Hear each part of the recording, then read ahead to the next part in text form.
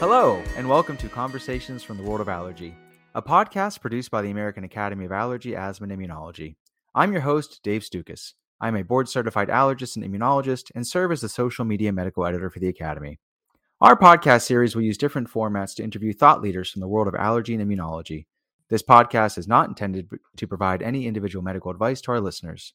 We do hope that our conversations provide evidence-based information. Any questions pertaining to one's own health should always be discussed with their personal physician. The Find an Allergist search engine on the Academy website is a useful tool to locate a listing of board-certified allergists in your area. Finally, use of this audio program is subject to the American Academy of Allergy, Asthma, and Immunology Terms of Use Agreement, which you can find at www.aaai.org. Today's edition of our Conversations from the World of Allergy podcast series is from our Hot Topic series. We are very pleased to welcome Dr. Elliot Israel to our episode to discuss the PREPARE trial, which was recently published in the New England Journal of Medicine. Dr. Israel is a professor of medicine at Harvard Medical School, where he serves as the director of the Pulmonary Function Lab, as well as director of clinical research in the Pulmonary Division at Brigham and Women's Hospital in Boston, Massachusetts. Dr. Israel has a long and distinguished career as a clinician scientist and is well recognized as a leading asthma researcher and expert, including his work on the study we will be discussing today, which is titled Reliever-Triggered Inhaled Glucocorticoid in Black and Latinx Adults with Asthma. And with that, Dr. Israel, thank you so much for taking the time to join us, and welcome to the show. Thank you. Thank you so much, Dave. It's a pleasure to be here. Well, this is a fascinating study, and I think your perspective and thoughts on this will be very helpful for our listeners. But before we get into those details, you have really dedicated your career to improving our understanding of airway inflammation and asthma. If you don't mind sharing, what initially got you interested in this topic, and what continues to drive your passion to keep trying to answer new questions? Thanks for asking that question, Dave. So I was interested in physiology and in immunology, and allergy and immunology and pulmonary disease, and I'm double boarded in both, provided an opportunity to bring those together. And asthma actually brings that together par excellence, in the sense that there's airway dysfunction, which is physiologically based, and a lot of the airway dysfunction is due to airway inflammation. And what also really spurred me was treating patients with asthma and seeing how this could be a devastating disease. There's nothing quite as bad as feeling like you can't catch your next breath. It really exceeds pain in terms of the terror it can induce. And the fact that actually asthma is something that's fairly treatable, that you can really make people better. And that if you give them the right therapy, you can really change people's lives. And so I felt that here was a area where I could combine my interests and actually really make a difference for patients. Well, that's great. And, you're not alone. There's many researchers and clinicians that share your passion. And in fact, World Asthma Day is coming up on May 3rd, 2022. And this year's theme is titled Closing Gaps in Asthma Care. Why is this an important area to address? Well, so I think we're over the past 30 years, and to a large extent, this has been due to advocacy of allergists and immunologists and pulmonologists who have really focused increased attention on the morbidity of asthma, how there are deaths from asthma, and how asthma affects and reduces the quality of life for many people who have it. And it's a very, very common disease. As you know, it's about 7 to 10% of people have asthma. And the particular problem, though, is that asthma doesn't affect all groups in the same way. What really happens, and what's really unfortunate, is that for Black African-American patients and for Hispanic Latinx patients, there really is an increased morbidity of asthma. Blacks have twice the rates of death from asthma. They have almost twice the rates of hospitalizations. Hispanic Latinx patients in certain subgroups have 2 to 3 times the rates of hospitalizations and deaths. And there's 50% increased rates of exacerbations. And so these are groups that are disproportionately affected. And the interventions that we've generally used don't seem to really be narrowing the gap. While they've improved asthma morbidity in general, the gap between these groups and white patient groups really persists. And so that's really a problem in terms of how we address that continued gap in care. Mm. Oh, I think that's a great segue into the clinical trial that you were part of and that we're going to discuss today. And it appears to address a significant gap, as you mentioned, in how asthma disproportionately affects Black and Latinx adults. What was the reason for focusing on these particular groups for this specific study? As I think I mentioned, the disproportionate morbidity of asthma in these groups really, I think, stimulated me and my co-investigators to say, are there interventions that we can do, that we can implement, that we can try, that will reduce some of the morbidity here? And the problem has been that when people have tried to do interventions for these groups, a lot of the interventions, A, don't seem to really make a big difference, or B, they're interventions that require a lot of resources and that aren't sustainable, like having a nurse call every week or something like that. You just can't really roll that out in terms of making a difference. And so we asked ourselves, are there ways that we can try to reduce the morbidity for this patient population by involving this patient population in part of the solution? Yeah, and as we talk about some of the details of the study and the protocols involved and things like that, I think that's going to get teased out a little bit. But before we get into that, can you tell us about the evidence surrounding the use of a single inhaler containing both an inhaled glucocorticoid and rapid onset long-acting beta agonist to treat asthma? Is this treatment effective only when used daily and consistently, or can these inhalers treat acute asthma as well? So that's a great question, Dave. And so, up until, I'd say 5 or 8 years ago, when we talked about using anti-inflammatory therapy in asthma, we always talked about having patients take daily inhaled corticosteroid. What we said was that to reduce the inflammation, you needed to use this regularly so you could damp down the inflammation. And what we've learned over time is that in addition to doing that, especially for patients with moderate to severe asthma, one can have, instead of using a reliever inhaler that just contains a bronchodilator, one can use a reliever inhaler that contains a bronchodilator and an inhaled corticosteroid, either by combining them in one product or by telling patients, as you'll see, what we didn't prepare, to take their inhaled corticosteroid when they actually need their albuterol or need their bronchodilator.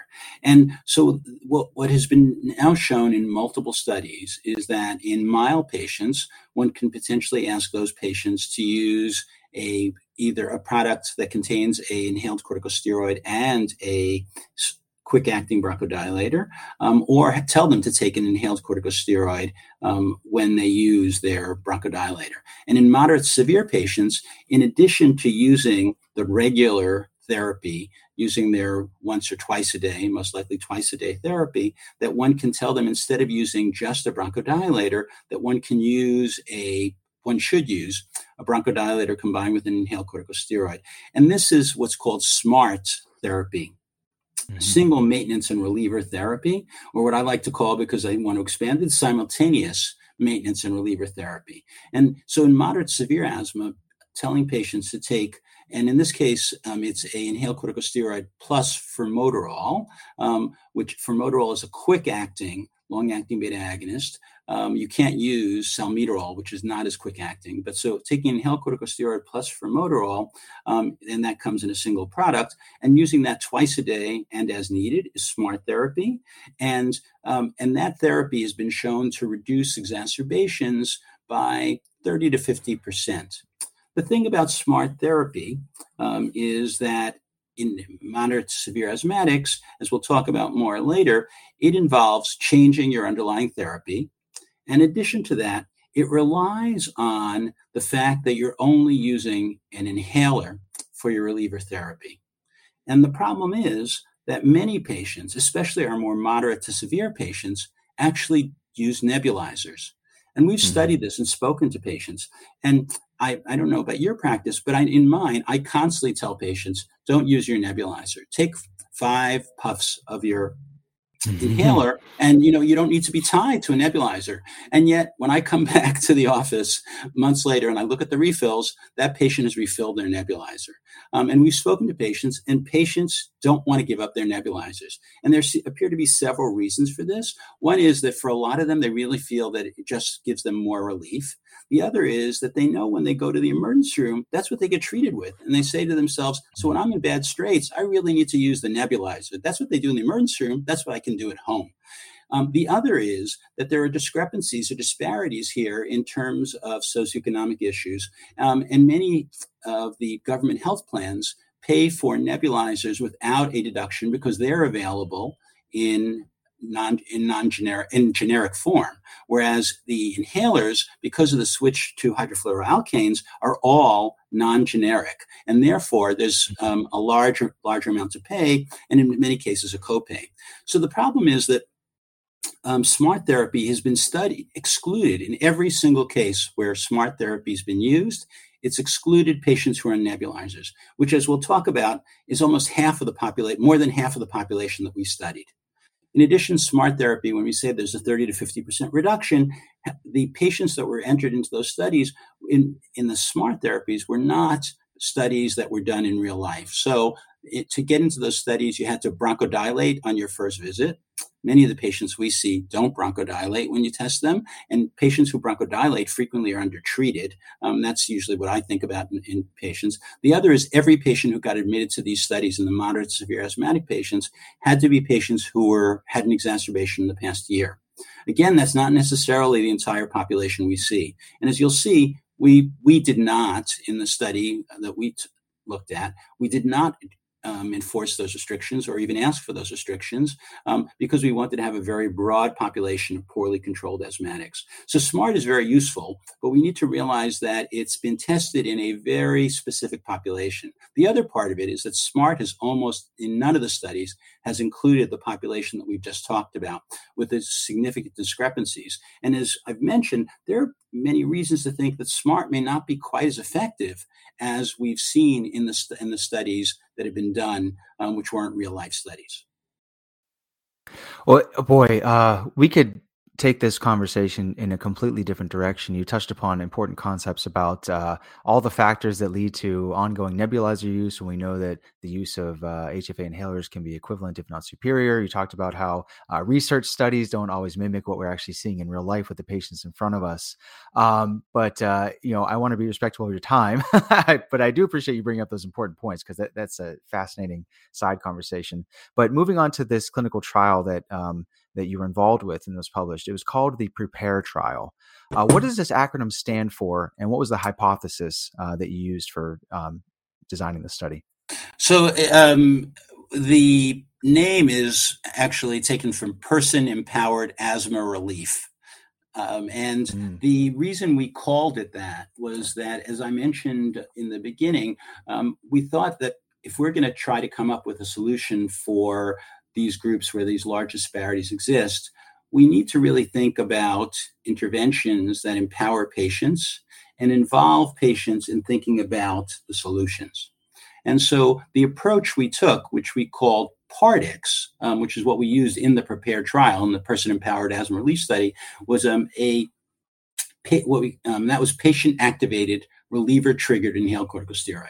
So what we did is we met with patients in these groups and we said, what are the biggest problems for you with your asthma? And people talked about how exacerbations were a major problem for them, that they kept them from work, they kept them out of school, people lost their jobs, they didn't know what to do about childcare, that these were major problems for them. But we also talked to them about different options in terms of relief. And what they talked about was they felt that they needed to have better control on their own of their asthma, that something where they felt that they were in control would be much more attractive to them, and they thought to their to other people with asthma. And so we had, on the basis of these SMART data and on the basis of other studies that were supported by the National Heart, Lung, and Blood Institute through what was called the Asthma Clinical Research Network, we had actually shown that you could take an inhaled corticosteroid and tell people to use, and this is in non-real world studies, and have them use the inhaled corticosteroid with the short-acting beta agonist whenever they use the short-acting beta agonist, and that we could actually improve asthma outcomes. And so when we fleshed this out with these patients, they said, we would like something like that. We would like something where we feel we're in control. We determine when we take the medicines. And then there's less of an issue for us. As you probably know, Dave, when one looks at the refills on regular inhaled corticosteroids, which we ask patients to take regularly, the refills are only 25% in a year. So most of our patients are not refilling their inhaled corticosteroids. And so what these patients said is, give us this, tell us how to do this, empower us. And then we think that we and other patients like us will really glom onto this, that they'll want to do this, that they'll see the difference, and that they'll feel that they're in control. So that's what we did. We designed a study where we told patients, we gave patients, this was a real life study. And do you want me to go into the details of that now, or? Yes. Although, can you just, I think you mentioned this or alluded to, what was the hypothesis? So what were you trying, what question were you trying to answer? So the hypothesis was, could giving patients a patient-activated reliever-triggered inhaled corticosteroid, giving them a inhaled corticosteroid and telling them, and just instructing them once, telling them to use their inhaled corticosteroid every time they use their reliever, and that's reliever, meaning their inhaler or their nebulizer, that they should use 1 puff per puff when they use an inhaler. And because, as I mentioned, we generally think about 5 puffs of an inhaler being equivalent to a nebulizer, we instructed them to take 5 puffs of the inhaled corticosteroid every time they use their nebulizer. And we said this, use this on top of your regular therapy. Whatever you're taking, patients had to be on at least an inhaled corticosteroid, but whatever you're taking, use this on top of your therapy. And our hypothesis was that we would reduce exacerbations, that we would improve asthma control, we would improve quality of life, and we would decrease days lost from work and school. These were all, with the patients that we talked to, things that they thought were important in terms of real life outcomes. Okay. So just so I make sure I have it clear, you took a group of patients with asthma who traditionally have been, underrepresented in clinical trials, and you asked them what they would like. You had a discussion with them, you listened to them, and then you actually designed a clinical trial with these specific patients enrolled and nobody else to try to answer that question and see if it actually showed some benefit. Does that sound appropriate? Yes. So what we did is we enrolled 600 African-American. Our goal was to enroll 600 African-American Blacks and 600 Hispanic Latinx patients, and to randomize them to either do this or to continue their regular therapy. We taught all their caregivers were instructed in the latest NAPP guidelines. We used the American Academy of Asthma, Allergy, and Immunology instruction set for this, and they were all certified that they knew and understood how to do NAPP guideline therapy, and in both groups. And then one group was just continued with that, and the other group was given in this case, we gave them QVAR and with the instructions. And there was a single visit where the patients had a face-to-face visit. They were instructed in this. They watched a video, and all the patients, both the patients who were randomized to the intervention and those who were not, all watched a video on asthma control. The patients who were randomized to Pardix also watched a short video on how to do Pardix, and then they were sent on their way. And then every month we would send them a survey and say, did you have an exacerbation? Fill out an asthma control test so we understand how your asthma control is. Tell us if you've lost days from work and school. And that went on for 15 months. And the patient population we studied, in addition to them being self-identified African-American, Black, or Hispanic Latinx, we wanted to take patients who were poorly controlled. So it was patients who are on at least an inhaled corticosteroid. They could be on anything plus that. And in addition, they needed to either have an asthma control test of less than 20. And as you probably know, asthma control test value of 19 or less is considered poor control and a point at which you'd consider something more. And or they had to have had an exacerbation in the last year. There were it was self-identified, or actually physician-identified asthma. There were no PFTs to prove that you had asthma. It was basically diagnosis, physician diagnosis. There were no restrictions in terms of smoking history. Again, we think we see pure asthma, but many of the patients we see are smokers, either current smokers. We allowed current smokers, and we allowed patients who had former smoking. We excluded patients if they had a clinical diagnosis of COPD. Because COPD, this wouldn't be the best treatment for patients who really have COPD. But we really, I thought, had a very wide kind of what you'd see in the office. Patients come to you, you think they have asthma, and maybe they're a smoker, maybe they're not. And what do you do? Mm-hmm. What were the ages that you included in the study? This was an adult study, so it was ages 18 to 75. Okay. So just so I make sure I understand, there was one educational intervention, and both groups basically received information about asthma control. But then in the group that received the intervention, they also received additional information about how to use their on-demand or smart therapy. And then you just followed them for 15 months with no additional education or instructions. Is that correct? Right. There were no additional instructions in the monthly, many of these patients filled out their surveys online, either on a smartphone or on the web. When for the Pardix group, we did say at the end, remember to use 1 puff and 5 puffs. But that was really it. And the other thing to just be clear about is that we did supply, in the case of the Pardix intervention, we supplied the QVAR. So we gave them a QVAR, and we said, here, you're using whatever you're using, and it's not smart therapy, remember, because smart is, smart is, it's normally said is a single, and ours is simultaneous, right? So, but you could call it smart if you want to expand smart.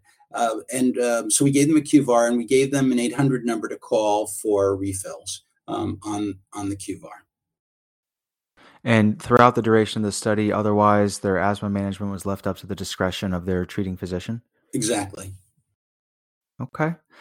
You've touched upon this a few times, but can you just explain why a real-world study design is important and how this particular trial incorporated that into your procedures? So I think that we talk about efficacy and effectiveness studies, right? Efficacy studies are tightly controlled, a narrow population where you're trying to prove the effect. And then there's effectiveness studies where you're trying to say, well, now that I've proven the effect, or I think I know the effect, does it work in a real world population? So talking about SMART. So the SMART studies, as I said, were done in a very select population, right? In patients who had an exacerbation last year, proven diagnosis of asthma, patients who were not on nebulizers, right? And what they showed is, yes, when you do that in that population and not using nebulizers, then you get a significant reduction in exacerbations. But the question then becomes, are there factors that we haven't considered in a real population that may not make SMART, as we tested it, as effective as we think, right? So, and to give you a simpler example, we'll do studies, efficacy studies, where we enforce the adherence of the population, right? And so we may get an outstanding effect when we enforce adherence. But in real world studies, when you actually don't have enforced adherence, some things fall flat on their face because people don't want to do them. And that's actually, to some degree, what happens with regular inhaled corticosteroids, right? What happens is that, yes, when you enforce it and you monitor the adherence and you do the counts and you have remote things that make sure the patients do, and you call them and remind them that they have to do this and say you're falling off the wagon, yes, so you get these very dramatic results. But when we find out that actually in real life, 75% of patients are not refilling, 75% of the time, patients are not refilling their inhaled corticosteroids, we have a problem, right? And so the intervention, while we know when it's worked in an ideal circumstance, may not work in real life circumstance. And a matter of fact, one of the serious concerns we have, and I'll admit that I did not even realize this before I started doing the study, and before the patients pointed out to us, that all the SMART studies excluded patients who are on nebulizers, and that basically SMART probably won't work anywhere near as well if you're using a lot of nebulizers. And on average, our patients were using nebulizers 2.5 times a week. 60% of them reported that they use nebulizers. So these patients are using their nebulizers a lot, and then they don't activate SMART because you can't take SMART. You can't take a combined single inhaler with your nebulizer. You'll be overdoing the albuterol in a major way, or overdoing the bronchodilator in a major way. That's why they were excluded from all those studies. But that's why it's really important to do real-life studies and make sure that what you've done really works to the same degree that you saw in your very controlled, selected populations. Do you anticipate that future asthma studies will incorporate more of this real-world design, or at least is that what you're hoping for? Well, I think it really depends. I think efficacy studies have an important role. When you need to know whether something works, you have no idea. You need to do an efficacy study to say, hey, if I do the ideal population, if I do enforcement or of adherence, does this work? Maybe I've got something here that is useless, right? And then if you can prove that it works, then I think it's really important to go out to real life studies. And another example of this is, for instance, when we do efficacy studies, Montelukast, the leukotriene blocker, is only about half as effective as inhaled corticosteroids. But there was a study published, actually in the New England Journal, I think it might have been 10 years ago now, which looked at real life comparison of a leukotriene antagonist versus an inhaled corticosteroid, and they were equivalent in real life. And the reason for that is that people don't like to use inhalers, and that they find that taking pills is easy. Right? And so again, in real life, even though in controlled studies, inhaled corticosteroids are clearly quite a bit more effective than leukotriene antagonists, in real life, the way we use them, they're about equivalent. So that's, again, an important reason to think about doing real life studies after you prove something can work. No, that's great. It makes me think of former U.S. Surgeon General C. Everett Koop has a famous quote: "Drugs don't work in people who don't use them." Exactly. It's not only back to this study. People don't use them. It's also not necessarily in the. They may not work in a population in which they weren't studied. Right? Yep. Yeah. There you go. Yes, we can make that now Dr. Israel's famous quote. So back to this study that we were discussing. Remind us again, what were the primary and secondary endpoints that you incorporated to help determine if there were any differences between? So the primary endpoint was, again, and this was based on discussion with the patients, was exacerbations. And we used the standard definition of a severe exacerbation, which is a increase in asthma symptoms, which prompted a use of oral corticosteroids or a hospitalization due to asthma. Okay. And were there other metrics that you looked at as well? You mentioned asthma control tests, things like that. Yeah. So the secondary outcomes were the asthma control test, something called the ACQ, the Asthma Control Questionnaire, which measures quality of life. And the third was days lost from work or school. Okay. Well, as we move into the results, can you, you can give us a higher level, and we can reference people to the actual article to look at all the details. But you mentioned before about how many patients were enrolled in each group, or at least your target. But can you just review for us, how many did you get in each group? Breakdown of percentages men compared to women, distribution of race, and then any other key factors surrounding baseline asthma or comorbid conditions that you think would be important. So these were. As I mentioned, we wanted to enroll 1,200 patients. We wanted them to be half African-American Black and half Hispanic Latinx. We ended up enrolling 601 African-American Blacks and 600 Hispanic Latinx patients. And the patients were patients who 80 to 85% women, which is interesting. When you look at the asthma studies, in most asthma studies, the number of women always exceeds the number of men, and it's frequently 65% and up, although we had 85% in this population. And the population actually was significantly obese. The proportion of patients, there was a large proportion of patients who had a BMI, basal body mass index, of greater than 30. This was a population that had a lot of comorbidities. We used a comorbidity index. Most of them had at least one, and almost the majority had two or more comorbidities. This was a population that 70% of them had an exacerbation in the past year. And as I mentioned, this population, 60 to 65% reported that they used a nebulizer. And in the study, on average, the nebulizer use was 2.5 times a week. So a lot of neb use in this population.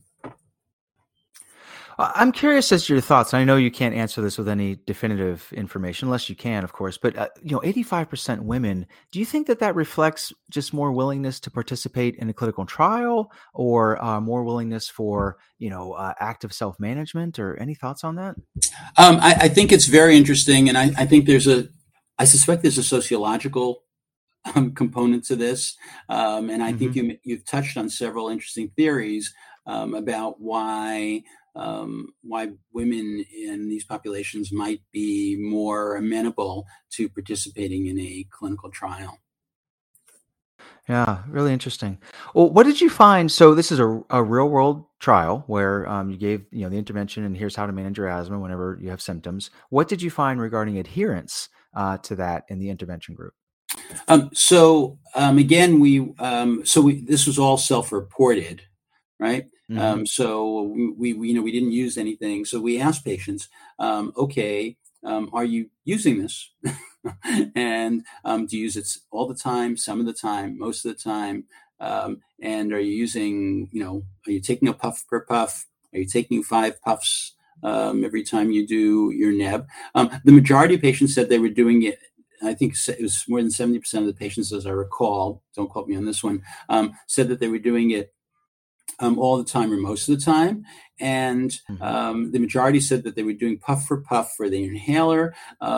The majority said they were using 4 or more puffs when they use their neb. Okay. All right. Now it's I guess the moment we've all been waiting for.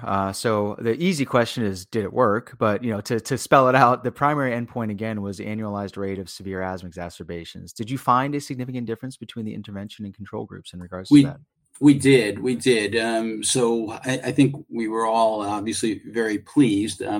We found that there was a 0.12 exacerbation per year reduction in 0.13 rather exacerbation reduction in patients per year. And that's kind of hard to wrap your head around, but let me actually put that in perspective. So as many of you know, the NAPP update in 2021 said that you should use SMART therapy for moderate to severe asthmatics. And they cited 10 articles that made them believe that they should change the recommendations for asthma therapy for the United States. And so we went back to those 10 articles and we looked at what the average reduction in exacerbations was in those 10 articles. And we weighted it based on the number of patients that were in the study and the length of the study. And the reductions in the exacerbations in the SMART trials, remember the SMART trials were efficacy trials, not effectiveness. And we'll talk about some of the difference there in a minute again, because we can give you some numbers there. But so if you looked at the average weighted reduction in exacerbations, and my colleague Juan Carlos Cardet went through and did this, the reduction was 0.12 exacerbations per patient per year. So we actually met what caused the NAPP to say, hey, we need to change asthma recommendations. But I'll tell you that, remember, I told you we did not say you had to have an exacerbation in the past year. We did not say you had to bronchodilate. We actually didn't even measure whether you bronchodilate or not. We know both those things dramatically increase the response to inhaled corticosteroids when you measure exacerbations. And so, but we did have the information. Remember, I mentioned to you that 70% of the patient population we enrolled actually had reported to us that they'd had an exacerbation in the past year. If we looked at just that group, that 70%, and looked at the reduction in exacerbations there, the reduction in exacerbations there was 0.22 exacerbations per year, almost double what the mean changes were for SMART. I have no idea how much more this would have gone up if we had restricted ourselves in that population only to people who bronchodilated, because as you know, again, that's frequently an index of patients who are non-adherent and who would respond nicely to inhaled corticosteroids. So we were very pleased, and I think that's why the New England Journal thought this was an important thing as well in terms of this population and being able to achieve effects that are at least equivalent to what SMART had gotten, and again, suggested that it even would be more than that if we restricted ourselves the way SMART had. It's really interesting perspective about that. What about all those secondary endpoints that you just discussed with us? I can only assume that you found some differences along those as well. Right. And the other thing to remember is, we allowed nebulizer use. So the other, sure. right. So this is potentially half this population might not have had much of an effect from SMART. And we've done a sub-analysis, which shows us actually that the effect of Pardix is even greater in patients who use more. The more nebs you use, the greater the effect of Pardix. So the asthma control test, so we had a 3.4 point improvement in the asthma control test in the patients who were on Pardix, and there was a 2.5 point improvement in the usual care group. That difference is 0.9. As you know, for an individual patient, a 3-point or more change in the asthma control test is considered a change that a patient perceives.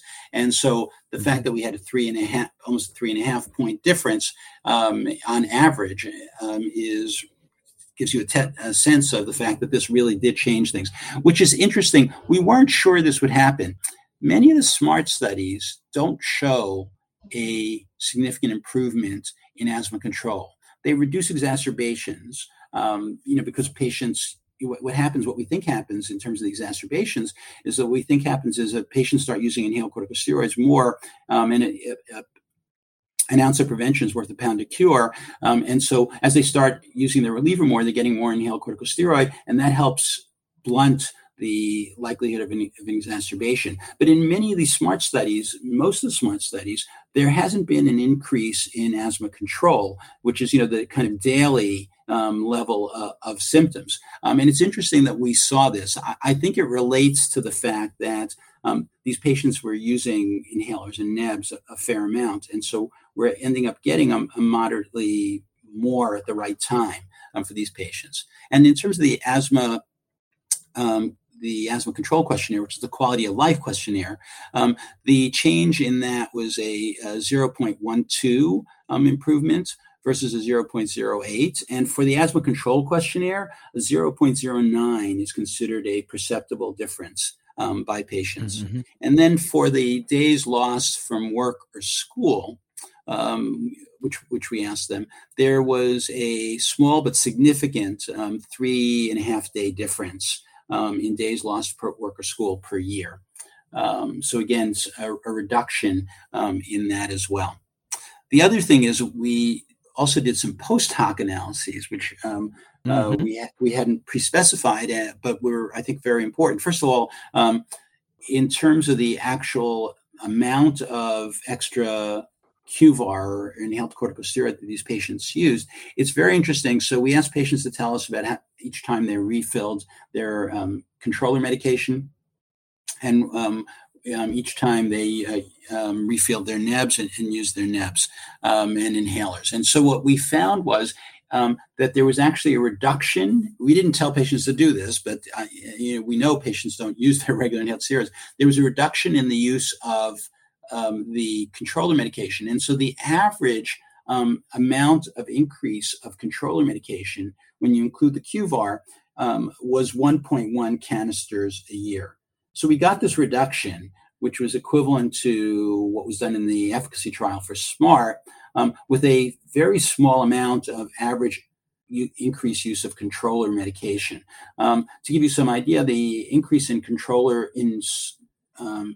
medication in SMART studies is about 4 canisters a year. The other piece of this is that we, in addition to seeing this reduction in the controllers, which we, as I said, we hadn't instructed them, what we were pleased to see was that there's a reduction in the nebulizer use. And that reduction was, I think, from about 5.5 to like 3.5. Again, I'm doing this a little bit from memory. And actually, so again, a reduction in beta agonist use. And as you know, beta agonist use is really correlated with asthma morbidity and asthma death. So we were really pleased to see that these patients, in addition to having decreased exacerbations, were actually finding that they needed to use their nebulizers less. We we weren't powered for emergency room visits or hospitalizations, but numerically, there was a reduction in the emergency room visits and the hospitalizations. Both of them, interestingly, were about a 16% reduction in hospitalizations and emergency room visits.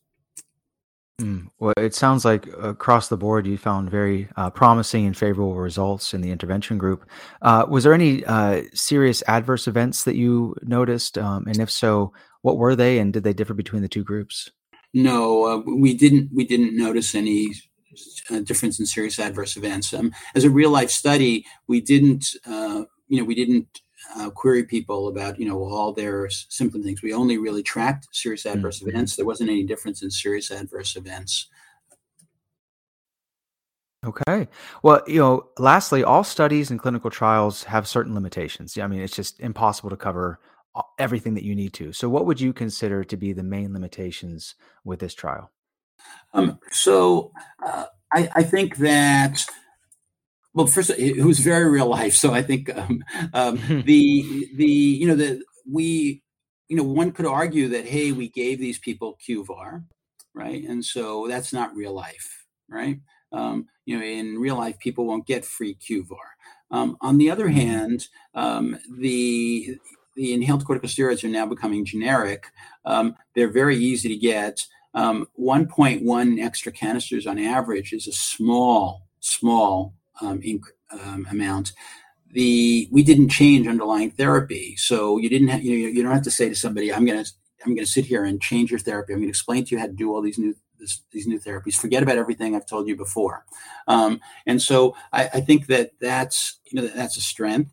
But giving the QVAR every month could be seen as a potential weakness in interpreting the efficacy of this. I think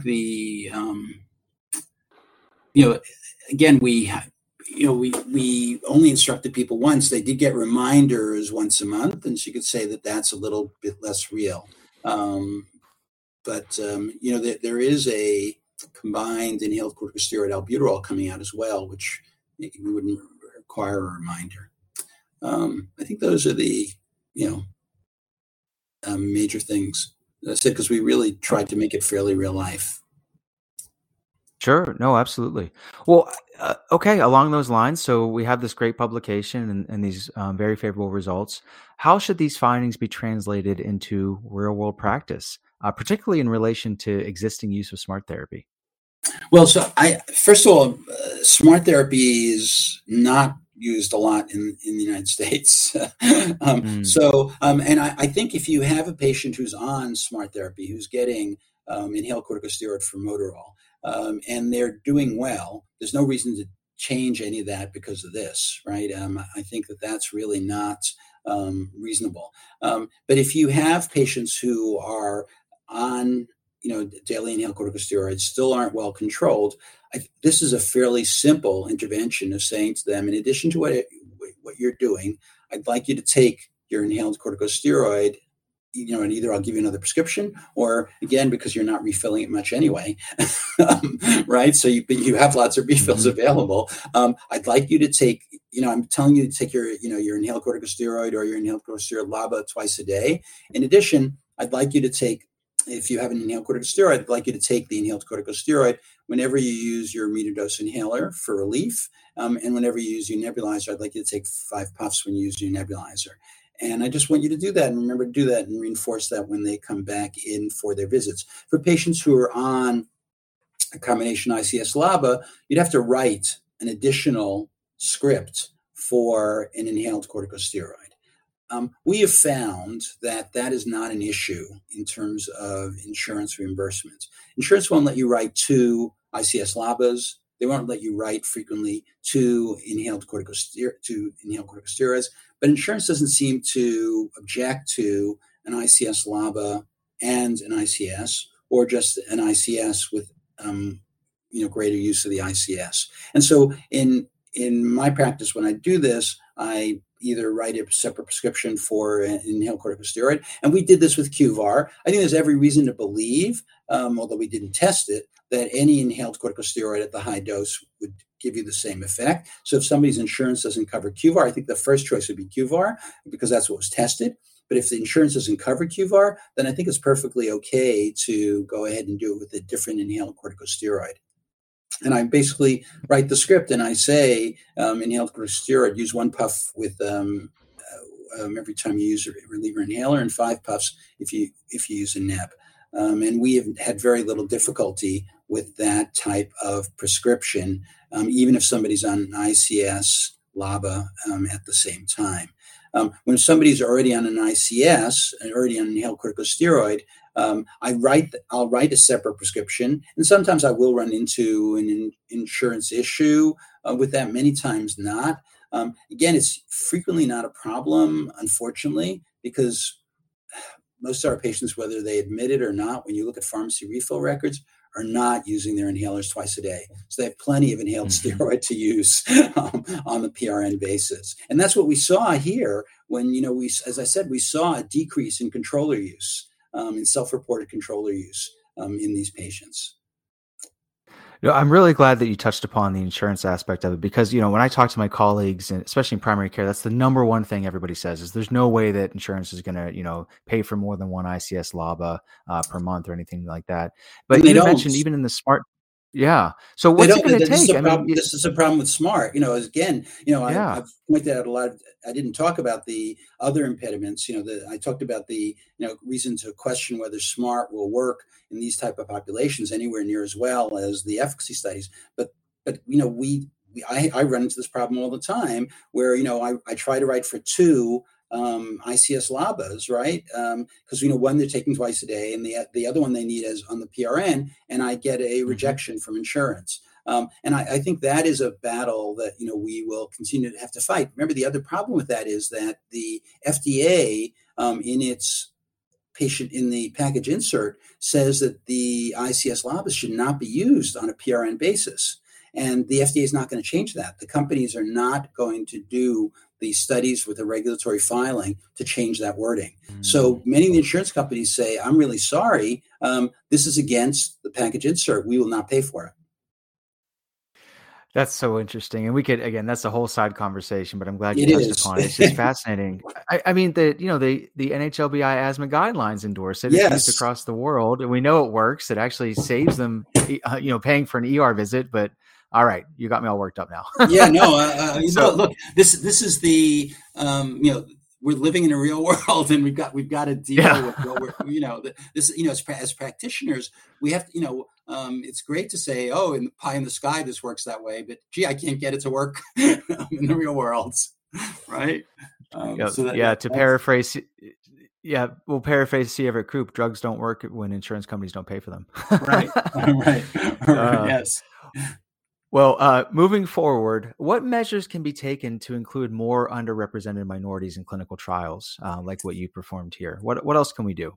Well, so, this is a long-standing problematic issue that is not going to be solved in a day. There's a lot of history here. Tuskegee and others like it have created a lot of mistrust in these populations, right? And so I think it is not easy to overcome that mistrust. And that is going to take a long time to change. I think it involves active effort because of that. You can't just say, I'll put up my flag and whoever comes, that's great. Because then what happens is that a lot of these underrepresented groups or these disproportionately affected groups don't come. For multiple reasons, one being potentially distrust. Another is for sometimes there are structural barriers to involvement in studies. If study visits are long and you can't take time off from work and you're being paid by the hour, then you can't do this, right? And so one of the other pieces of this was this was a study that was basically hands off after the first visit. We followed these patients for 15 months, but all the follow-up was remote, right? So these patients could do this whenever they wanted to. And we had, I didn't talk about this, but we had an astounding 92% retention response rate. Hmm. And I don't know if you know what it's like in these studies, but that is off the charts. Usually, you're happy if you get 70%. Sure. But what we did is, as I said, we tried to really minimize the impact in terms of the study. There was only that one visit, and in many cases, that one visit occurred during a standard visit. Half the groups that were doing this were not allergist immunologists; they were primary care physicians, right? And these occurred Hmm. in many cases, they occurred at the visit. It was coordinated with the visit. The other thing is, we compensated these patients adequately for their time. So when they filled out a survey, they got paid. Right. So again, it was, and what our patient partners talked about was this sense of respect, that Hmm. they felt respected. And so I think that's another piece of this. But I think it does take actively thinking about how you're going to include these groups and going out and recruiting these groups, in order to do this. Those are great thoughts. Just out of curiosity, when they got paid, was it instantaneous? Did you have some sort of electronic payment set up so that once they submitted the survey, they saw something in an electronic debit account or something like that? Precisely, they had they were issued a uh, a debit card, and as soon as they Hmm. filled out within a day or two of them filling out the survey, extra money was added to the debit card. Yeah, I mean, you touched upon this, but it's instead of making them take a bus or 2 buses to come down to the clinical trial site to, do the surveys and tests, and then, they get their gift card at that visit, you pay them as they do it electronically and make it all mobile. It makes perfect Right. sense as we move forward. Right, Yeah. right. And so, Well. one of the other, if I can mention this, because it's really interesting. Mhm. So, we survived the pandemic, the COVID pandemic, because we were entirely remote. We finished enrolling our last patient in March of 2020, which was the month that the pandemic hit. And we were able to continue without any interruption. And the interesting thing is, we published actually in Jackie in Practice. We looked at the rates of exacerbations before the pandemic and during the pandemic. And what we saw was a 45% reduction in exacerbations during the pandemic.